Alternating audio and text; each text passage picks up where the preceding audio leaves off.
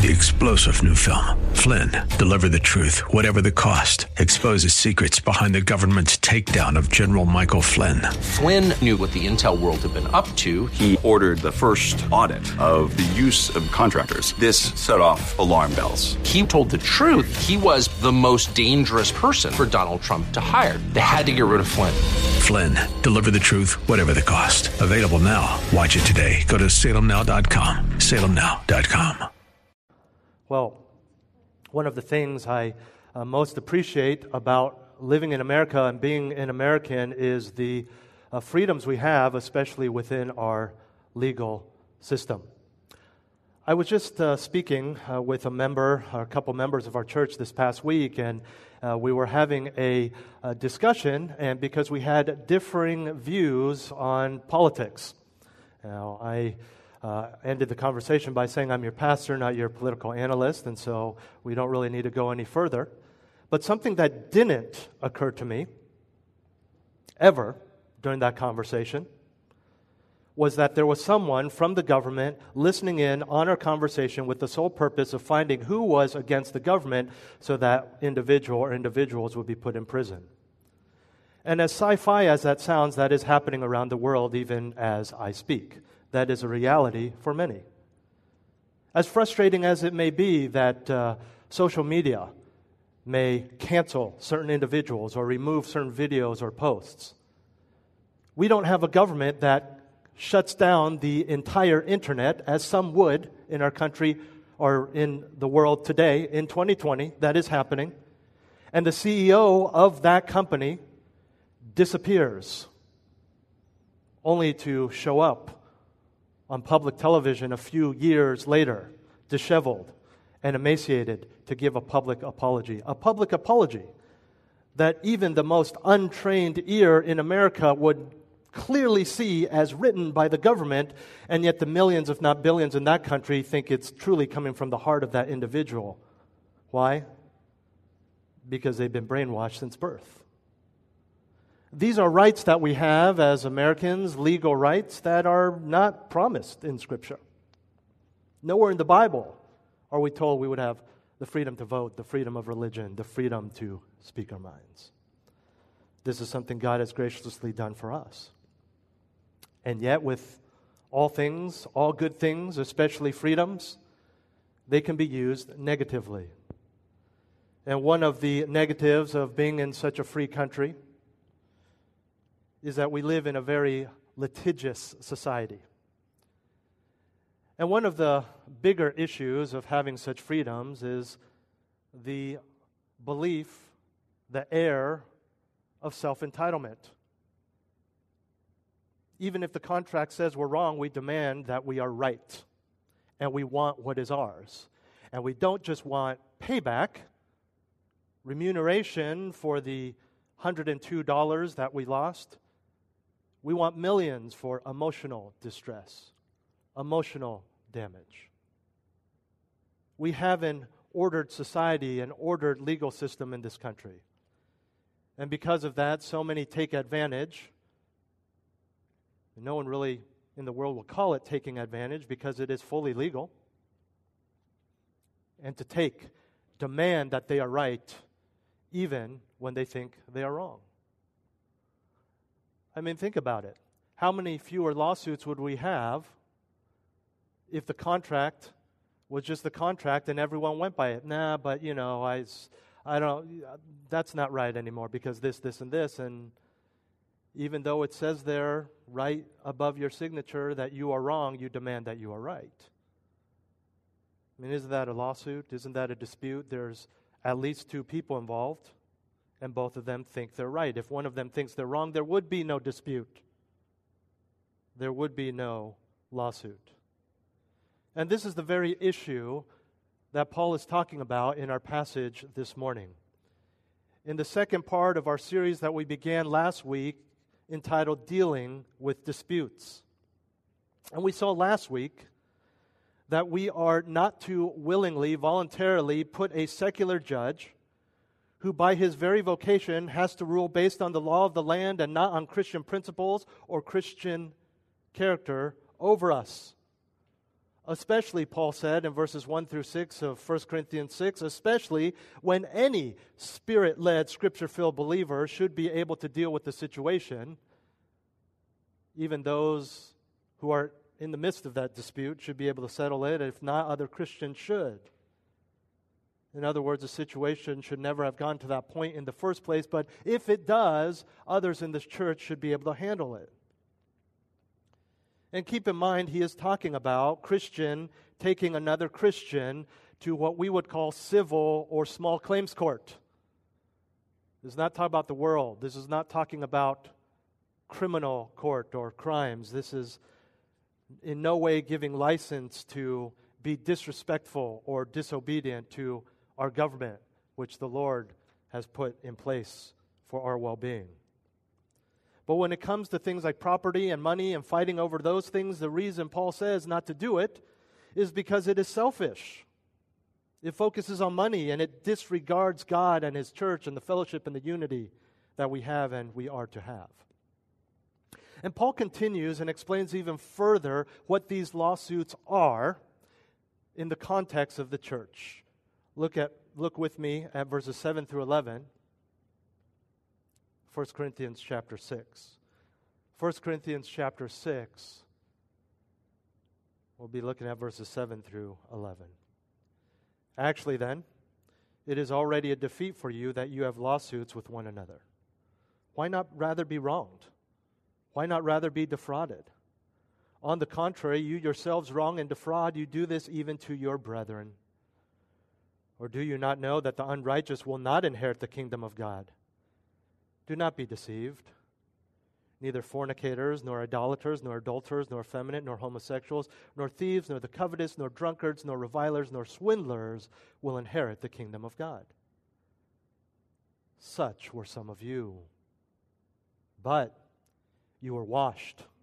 But you were sanctified. But you were justified in the name of our Lord Jesus Christ and in the Spirit of our God. I want to give you this morning 5 motivations to avoid legal disputes. 5 motivations to avoid legal disputes, specifically in the church, Christian to Christian. In other words, 5 principles regarding Christian lawsuits that will motivate us to avoid them, or simply 5 motivations to avoid legal disputes. We have a lot of text to cover, so let me jump right into the first motivation to avoid these disputes, legal disputes, is the pernicious or the detrimental, negative, evil outcome. The pernicious outcome.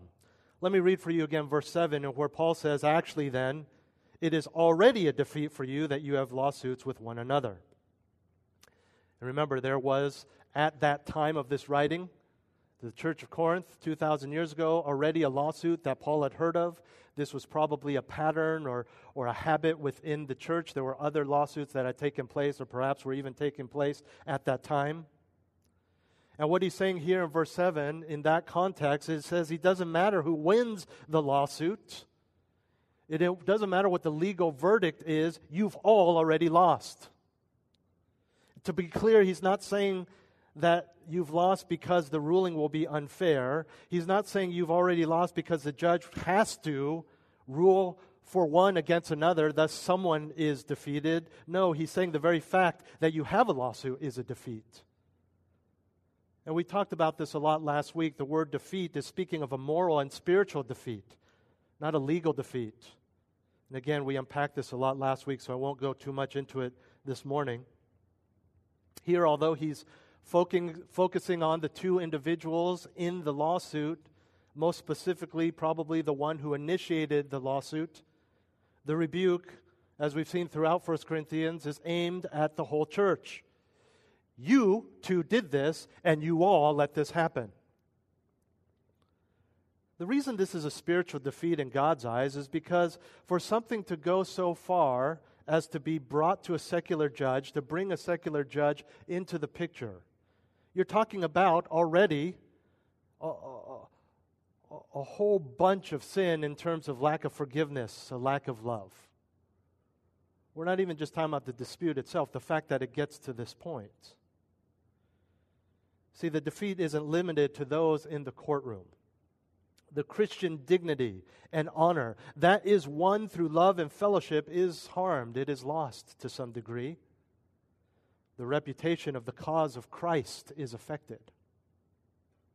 In other words, the whole of the church suffers when even two within a church of thousands are willing to go to court with one another. Ultimately, as we saw last week, this comes down to your priorities. And this is important.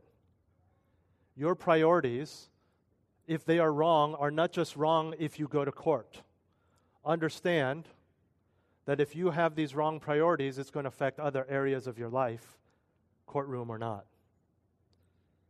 So do you prioritize financials, being right, winning, and personal gain? Or do you prioritize grace, love, fellowship, and God's glory, God's honor? Obviously, for the Christians, the latter is to be prioritized. The latter is the preferred option, which coincidentally is our second motivation to avoid legal disputes, the preferred option. The preferred option. He ends verse 7 with these two rhetorical questions. Why not rather be wronged? And why not rather be defrauded? As he often does, Paul uses rhetorical questions to basically tell the church what they're supposed to do. Specifically, he says that the preferred option is to avoid a spiritual defeat by being willing to be wronged and defrauded instead of going to court.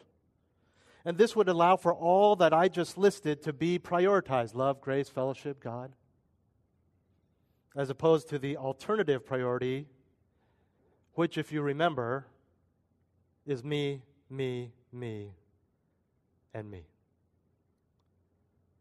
That's not what you said. Yes, it was. I want to win. Me. My money. Me. My priority. Me. I need to be right. Me.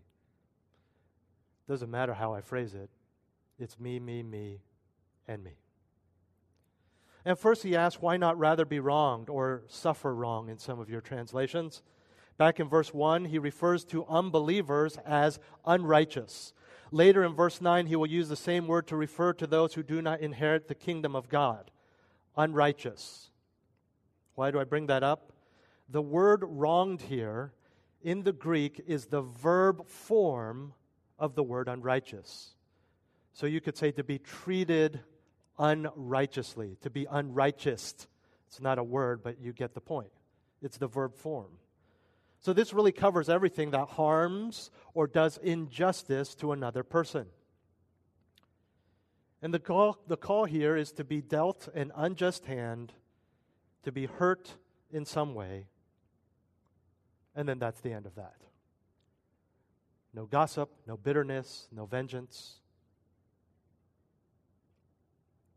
Harboring resentment, chip on your shoulder for the rest of your life, leave the church, split the church, whatever. If you are dealt an unjust hand, if you are treated poorly, hurt in some way, there cannot come to a amicable conclusion, then that's it. You're done. But today, in our society, we're wronged, and we don't ask for it, we demand. We demand an apology. Correct me if I'm wrong, lawyers, but sometimes that's in the lawsuit. I want a public apology. Or we pursue actions that will hurt them back. And you know what we really like? I just want to humble him. As believers, there should be a willingness to be wronged with no recourse. Paul goes further and says we should be willing to be defrauded. It means defraud, steal, deprive, take something through deception. The NIV, I like the NIV translation, cheated. Yes, Paul is essentially saying that it is better to allow yourself to be robbed than to sue a fellow Christian. Again, this word emphasizes that we're talking about some sort of financial property or business dealing in this lawsuit, and the principle for us as well. This is not to say you don't talk to the person, you don't confront their sin, you don't say, hey, I don't know if you know this, but that was mine. Okay, you understand this. Not to be foolish or unloving in a other extreme. Still talk. But when he just fights back, then you just say, okay, I'm not going to take you to court. That's that. Why? Because we want love and fellowship to triumph. And to do this, we have to be willing to refuse to seek compensation or restitution. Otherwise, selfishness and money triumph, which reveals a moral deficiency in your life. And when we accept the wrong in defrauding, that reveals a moral success. And it shows that you understand and embrace and live out the wisdom of the cross. Speaking of the cross, as hard as this is, we must remember that Jesus said to not merely be okay with the wrong, but to turn the other cheek so they can slap that as well. If he wants to take your shirt, he says in Matthew 5, give him your coat also. We find some helpful principles in the following verses. 1 Peter 2:19. For this finds favor, if, for the sake of conscience toward God, a person bears up under sorrows when suffering unjustly. Listen to Romans 12:17 through 21. Never, not sometimes, not when the police say it's okay, not when the court says okay, not seek someone to tell you it's okay. Never pay back evil for evil to anyone. Respect what is right in the sight of all men. If possible, so far as it depends on you, be at peace with all men. Never take your own revenge, beloved, but leave room for the wrath of God. For it is written, vengeance is mine, I will repay, says the Lord. But if your enemy is hungry, feed him. And if he is thirsty, give him a drink. For in so doing, you will heap burning coals on his head. Do not be overcome by evil, but overcome evil with good. And although it may not be verbalized, one of the biggest threats to this sort of godly response, as I mentioned earlier, is the concept of rights. Well, legally, I have the right to get my money back by all means necessary. Well, you don't know that. You don't understand. That's rightfully mine. Theologically, biblically, we have the right to burn in hell, and that's all.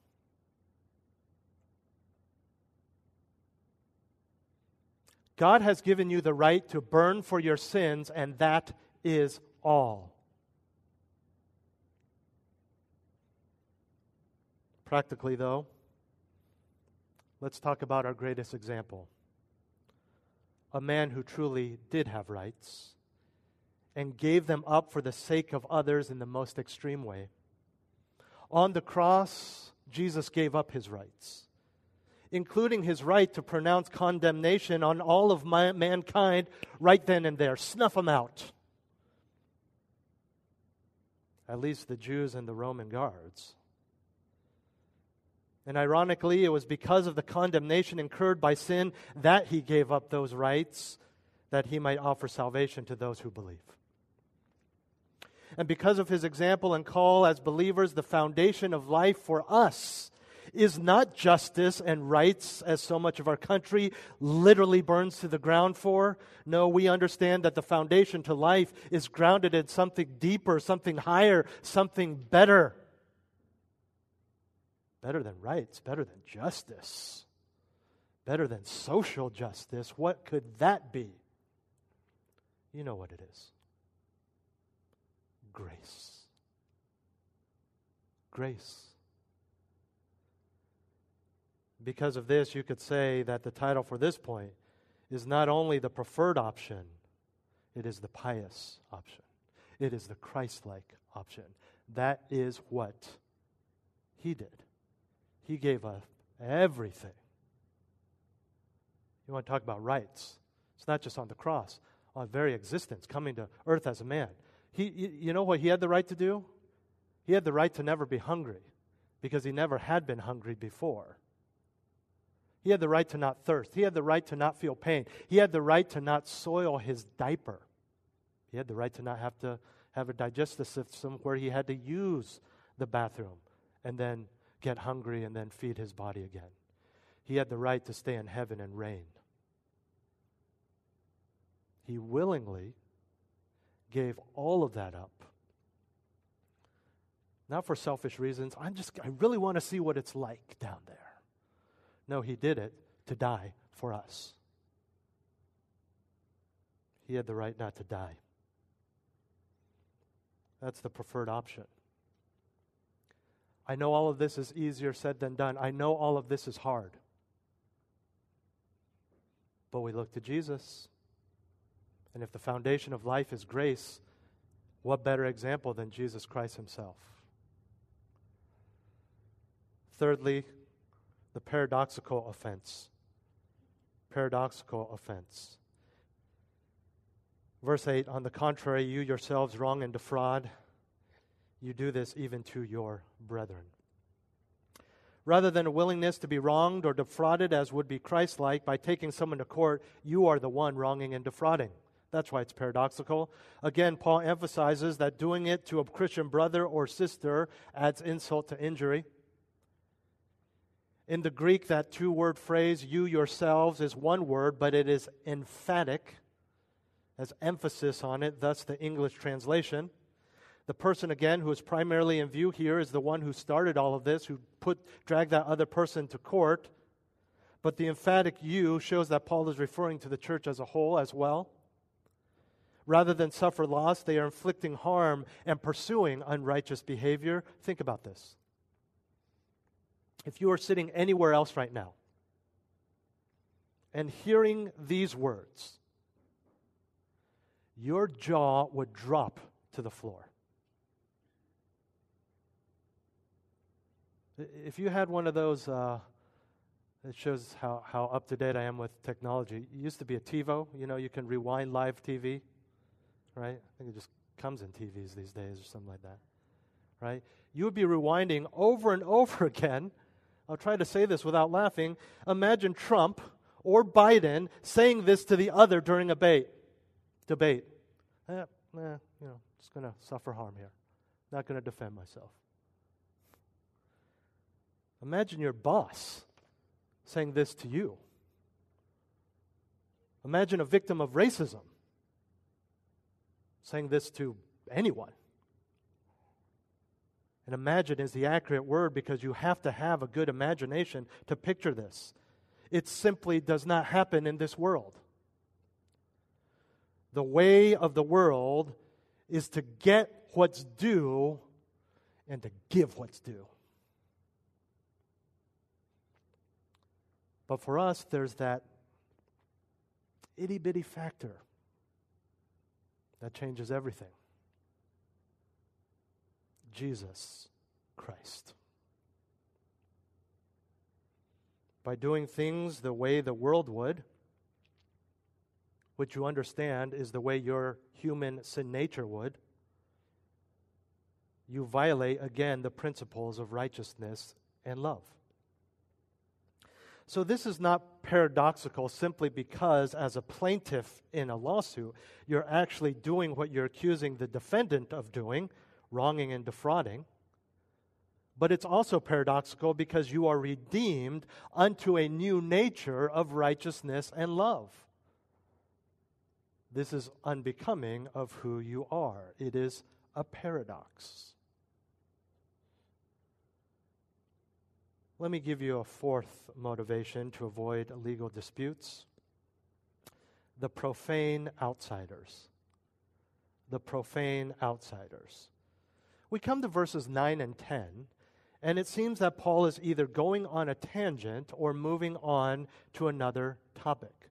But contextually, he's still speaking of the dangers of lawsuits, and I'll explain how. First, let's read verses 9 and 10. Or do you not know that the unrighteous will not inherit the kingdom of God? Do not be deceived. Neither fornicators, nor idolaters, nor adulterers, nor effeminate, nor homosexuals, nor thieves, nor the covetous, nor drunkards, nor revilers, nor swindlers will inherit the kingdom of God. Now, first, Paul speaks of the kingdom of God and specifically the inheritance of it. As a general categorization, there are the righteous and the unrighteous. There are the believers and the unbelievers. And understand, when we talk about the righteous, we're not saying righteous because of our works, but righteous because of the works of Jesus Christ. This is not about what we do to earn salvation, because that's impossible. It's about what Christ has done. So, when he talks about those who will inherit the kingdom of God, the righteous, it is because of those who are in Christ. The unrighteous are those who are not. Those who are not, the unrighteous, will not inherit the kingdom of God. And you need to understand that we believers will inherit the kingdom of God. And we must understand that word inherit. This is not merely saying that you're going to get to participate in it. You will inherit it. Because of Jesus Christ, it is rightfully ours. And in the same vein, because of Christ, we have been transformed, and we live in a way in which our habitual actions, our character, are in line with the calling and character of Christ. Are we perfect? No. Are we characterized by habitual acts of righteousness by God's strength? Yes. Are unbelievers perfect? No. Are they characterized by habitual acts of unrighteousness? Or habitual acts of righteousness, rather? Impossible. Because the only way we can do it is because of Christ, because we are in Christ. Thus, the title for them, unrighteous. So, despite what the world may believe and even what certain religions may teach, these individuals will not inherit the kingdom of God. So he says, don't be deceived. Don't be deceived by their beliefs, their teachings, even in their good works. Paul gives a list. Many of them we've seen already earlier in chapter 5. I'm just going to go through this quickly and focus on some of the ones we haven't seen already in 1 Corinthians. Fornicators. We saw this back in 5:10 and 11. There it was the word immoral. We emphasized that it was the sexual immoral.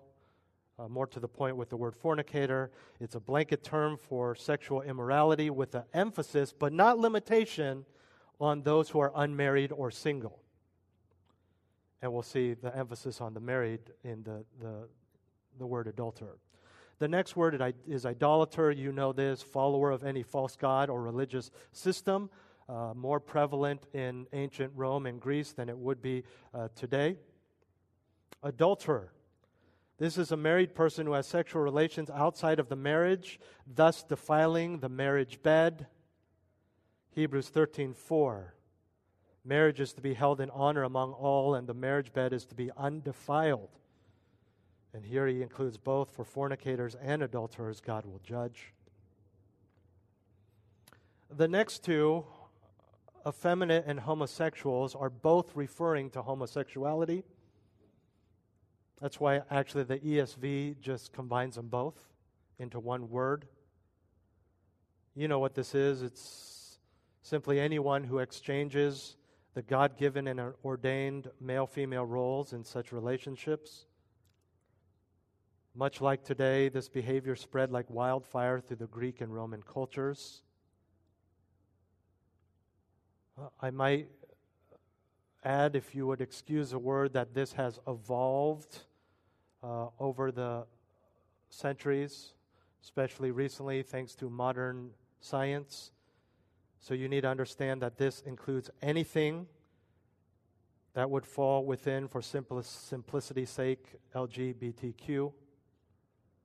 Why two different words, effeminate and homosexual? It simply refers to the two different roles within such a relationship. I think that's all I need to say about that. If you want more specifics, you can talk to me afterwards. Moving into verse 10. Thieves and covetous are both related to the sin of greed. The covetous is someone who wants more and is willing to fulfill those desires through any means, meaning they want what others have, whether a specific individual, John has, or just as a general principle, well, I know people have, and I want it. The thief then is someone who will actually go and take it from someone else. Drunkard, excessive indulgence in alcohol and frequent intoxication. You know what this is. I do want to note, though, that this is not just someone who would be classified in our society as an alcoholic. This can be someone who is not an actual alcoholic, per se, but gets drunk every other Friday night or whatever it may be, parties with the boys, with the girls. Reviler is next. We saw this in depth a few weeks ago. It's someone who uses abusive language to harm others. They destroy with their tongues. It's a reflection of what's in their heart, which is a hatred so profound and unchecked that it causes pain and misery for others. Even their own reputation, even the other sin of the fear of man does not keep them from expressing these things, which explains why it's on this list. Swindler, we also have seen before, it's someone who uses force and violence or manipulation in their theft.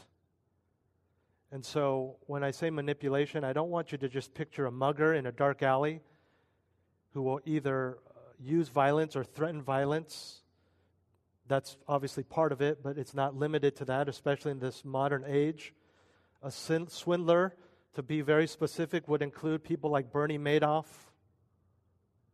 or Kenneth Lay and Jeff Skilling of Enron.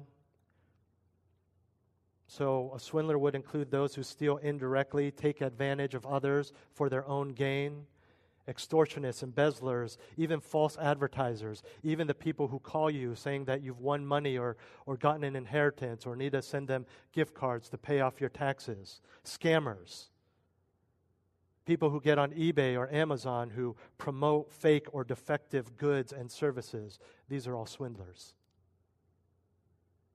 And again, Paul says these people will not inherit the kingdom of God. I think it goes without saying, but just to be clear, we are talking about the unrepentant. We are talking about unbelievers who are unrepentant unto Christ. And I should also add that even if they change these behaviors without Christ, they are still not inheriting the kingdom of God, the kingdom of heaven. And to be clear also, if you truly are a Christian, it doesn't mean if you commit one of these sins, if you drink too much and get drunk, if you have an affair, that you just lose your salvation, because you can't lose your salvation. Now again, it's true that no unbeliever will inherit the kingdom of God. Not just those who fall in these categories. In other words, the agnostic, heterosexual, faithful husband who has never gone drunk in his life, has not stolen a penny in his life, but does not know Jesus Christ will not inherit the kingdom of God. The upright citizen. So why the list? Why doesn't he just say unbelievers? Why give us this list? And here's where we connect it back to the context of lawsuits. This is very convicting. Paul uses this list to emphasize those at the height of unrighteous behavior, to point out that when a Christian takes another Christian to court, he is living like those on this list. You're not just living like any old upright citizen non-Christian, you are living like those on this list. And in case it has not yet occurred to you how bad it is to take another Christian to court, if by some active suppression of the Holy Spirit's conviction and the truth of the Scriptures you still think it's okay, read that list again.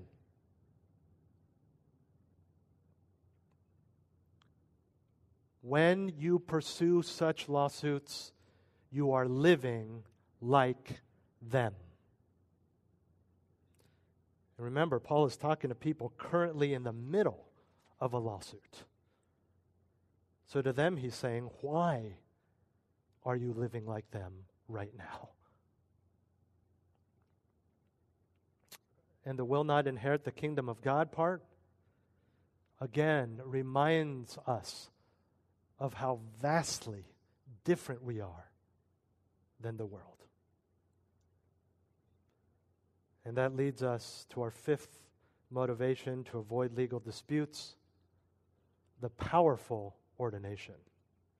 The powerful ordination. We've seen the pernicious outcome, the preferred or pious option, the paradoxical offense, the profane outsiders, and lastly, the powerful ordination.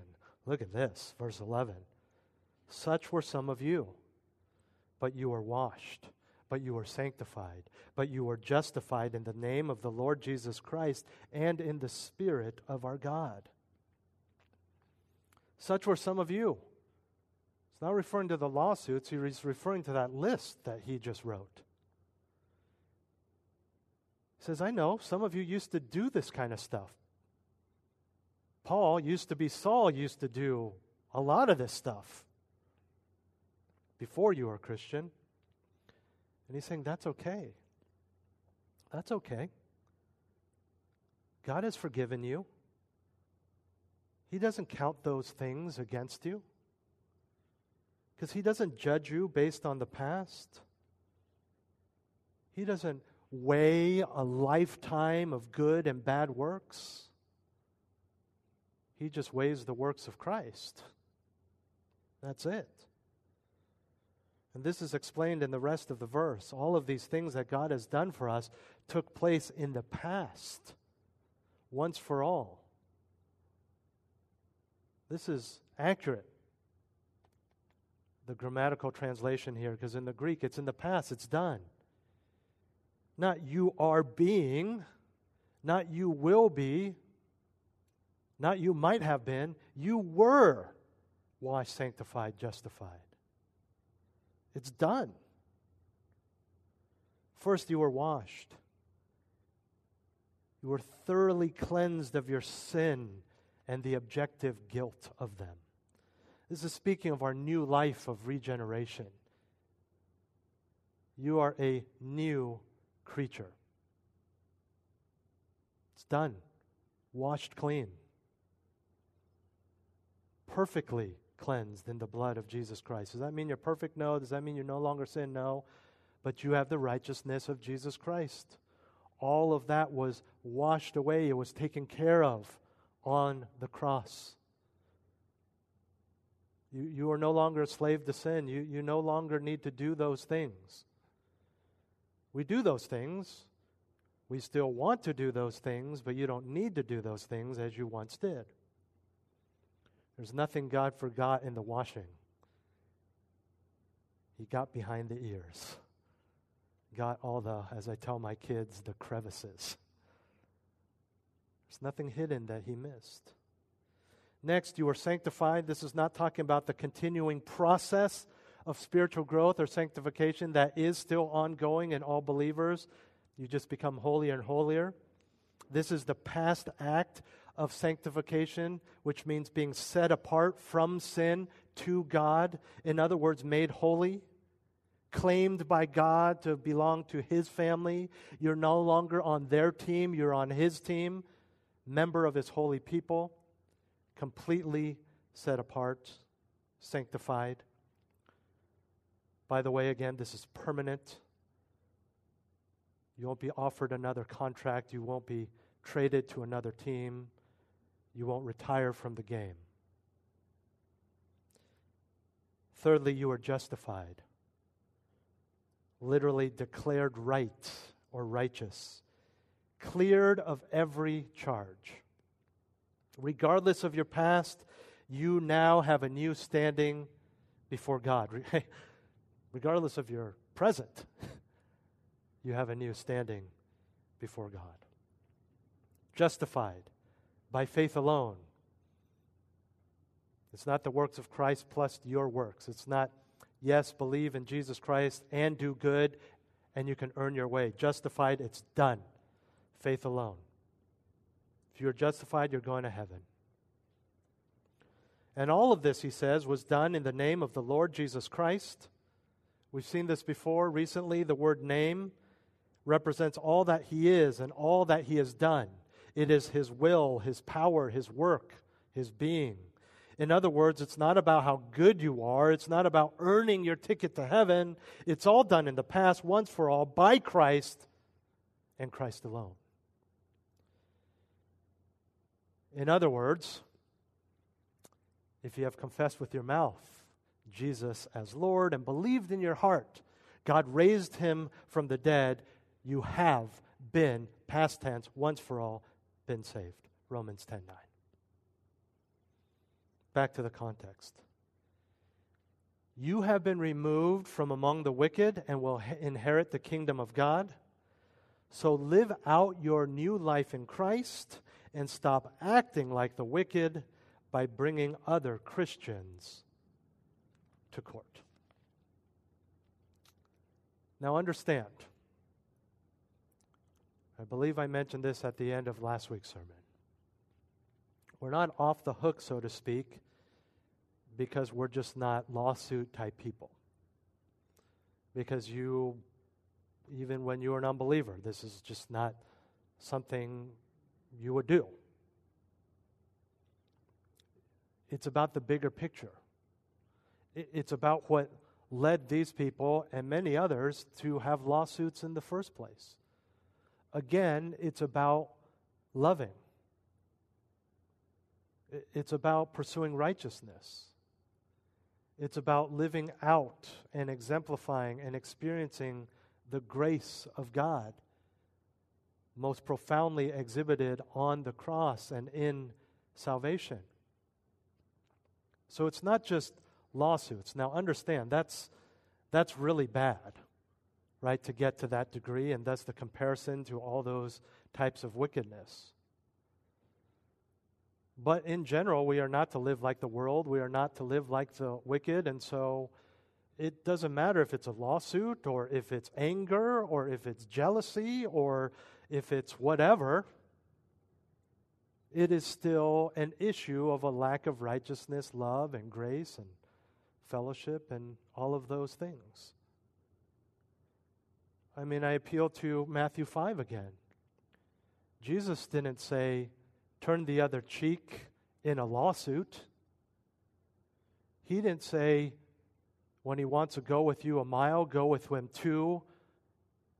When he threatens to take you to court, he says, as a general principle, this is who you are now. This is who you are to be. And these general principles need to permeate every aspect of our lives. Again, there's a place for lawsuits. Don't you dare ignore criminal activity and not get the law involved. That's why God put them there specifically. It says that, right? To be a sword. We have a system, and again, ours is far from imperfect, or far from perfect, I should say. But even that phrase in describing our system of government, no one even would use that phrase in probably half or more of the countries in this world because it's not even close. It's even that analogy would not even work to them. It's a dictatorship. It's oppressive. You hear about Christians being beheaded. That's legal in their country. This isn't people hiding in basements doing it. That's legal. For some of these countries, it would be illegal for them not to. You understand? But we live in a place, a country where we have a system of law that God has put in place. Aren't you happy about that? Yeah, sure. You're not happy about that ticket you got this morning on the way to church because you were late.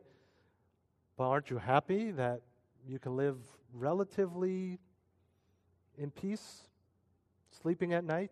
Sure, you lock your doors. Some of you don't. But why do we do that? Because there's no sin? No, there's sin. There's thieves, there's bad guys, there's human traffickers, there's all kinds of gross stuff out there. But there's also police, and there's deterrents like prisons, judges, government. There are places where it would be appropriate too, and where you do need to get your money back from a company that cheated you, for example. Hopefully this never happens in our church, but a divorce settlement would be appropriate. Again, your heart attitude has to be right in that. There are certain contracts where you have no choice but to go to court. There are certain situations where, again, because our society has become so litigious, that you are required to go to court to settle this. Those aren't things that we're talking about. Okay? I want to be very clear about that, especially about the criminal activity. I said it last week, and I'll say it again today. If you come to me and tell me that someone in our church, or more specifically, someone in your family has committed a crime, and you say, Pastor, how are we as a church going to deal with it? I will say, I'm going to deal with it by calling the cops. I don't care that he's a member of our church. If he's committed a crime, he goes to jail. I cannot live with you and protect you from an abusive spouse. But the police can take him away, and that's what they should do. Again, we're not talking about those situations. And on the other end of the spectrum, we're not just talking about Christian to Christian on issues that are $100 or less, $1,000 or less. What's the limit for small claims court? 7,000, something like that? 700? 10,000? Even if it's over 10,000, whatever it is, this still applies. Don't do it. Suffer wrong. Be defrauded. And again, it's not because God wants us to curl up in a ball and just be cowards in the world's eyes. No. It's love and righteousness. Have you noticed that so much that the world, that we wouldn't, because we understood what he did. But you understand that how much of what Christians do, and more specifically how much of what Christ did, especially in his context, was cultural cowardice? Yeah, but he died on the cross. Thousands of people did. It wasn't unique to him. It was his situation was unique. You understand? But he's not the only person in history who was crucified. Speak up, Jesus. Come on. I mean, even the authorities were like, aren't you going to say anything? Defend yourself. Come on. And yet in fulfillment of prophecy, an example to us, he uttered not a word, like a lamb led to slaughter. The world calls that cowardice. You try it. I tell my boys this all the time. Tempers are flaring. What takes more strength and resolve? To just start swinging or to hold your tongue and walk away? I think we've all been there in that temptation of anger, and you know how exponentially more brave and powerful you need to be to hold your tongue, put your hands in your pocket, and walk away. It's easy to throw punches. It's easy to denounce. It's easy to criticize and humble other people. And the smarter you are, the better you are at it, because you can outwit them with put-downs. Take strength to shut up and walk away. These are the principles for us. Yes, lawsuits, that's what Paul's talking about, but don't ignore the principles. Let's pray. Heavenly Father, thank you for this clear teaching on lawsuits, We're thankful for just even the specific context, especially in our culture. We could be so confused. We have been confused about what's okay in your eyes and what's not okay.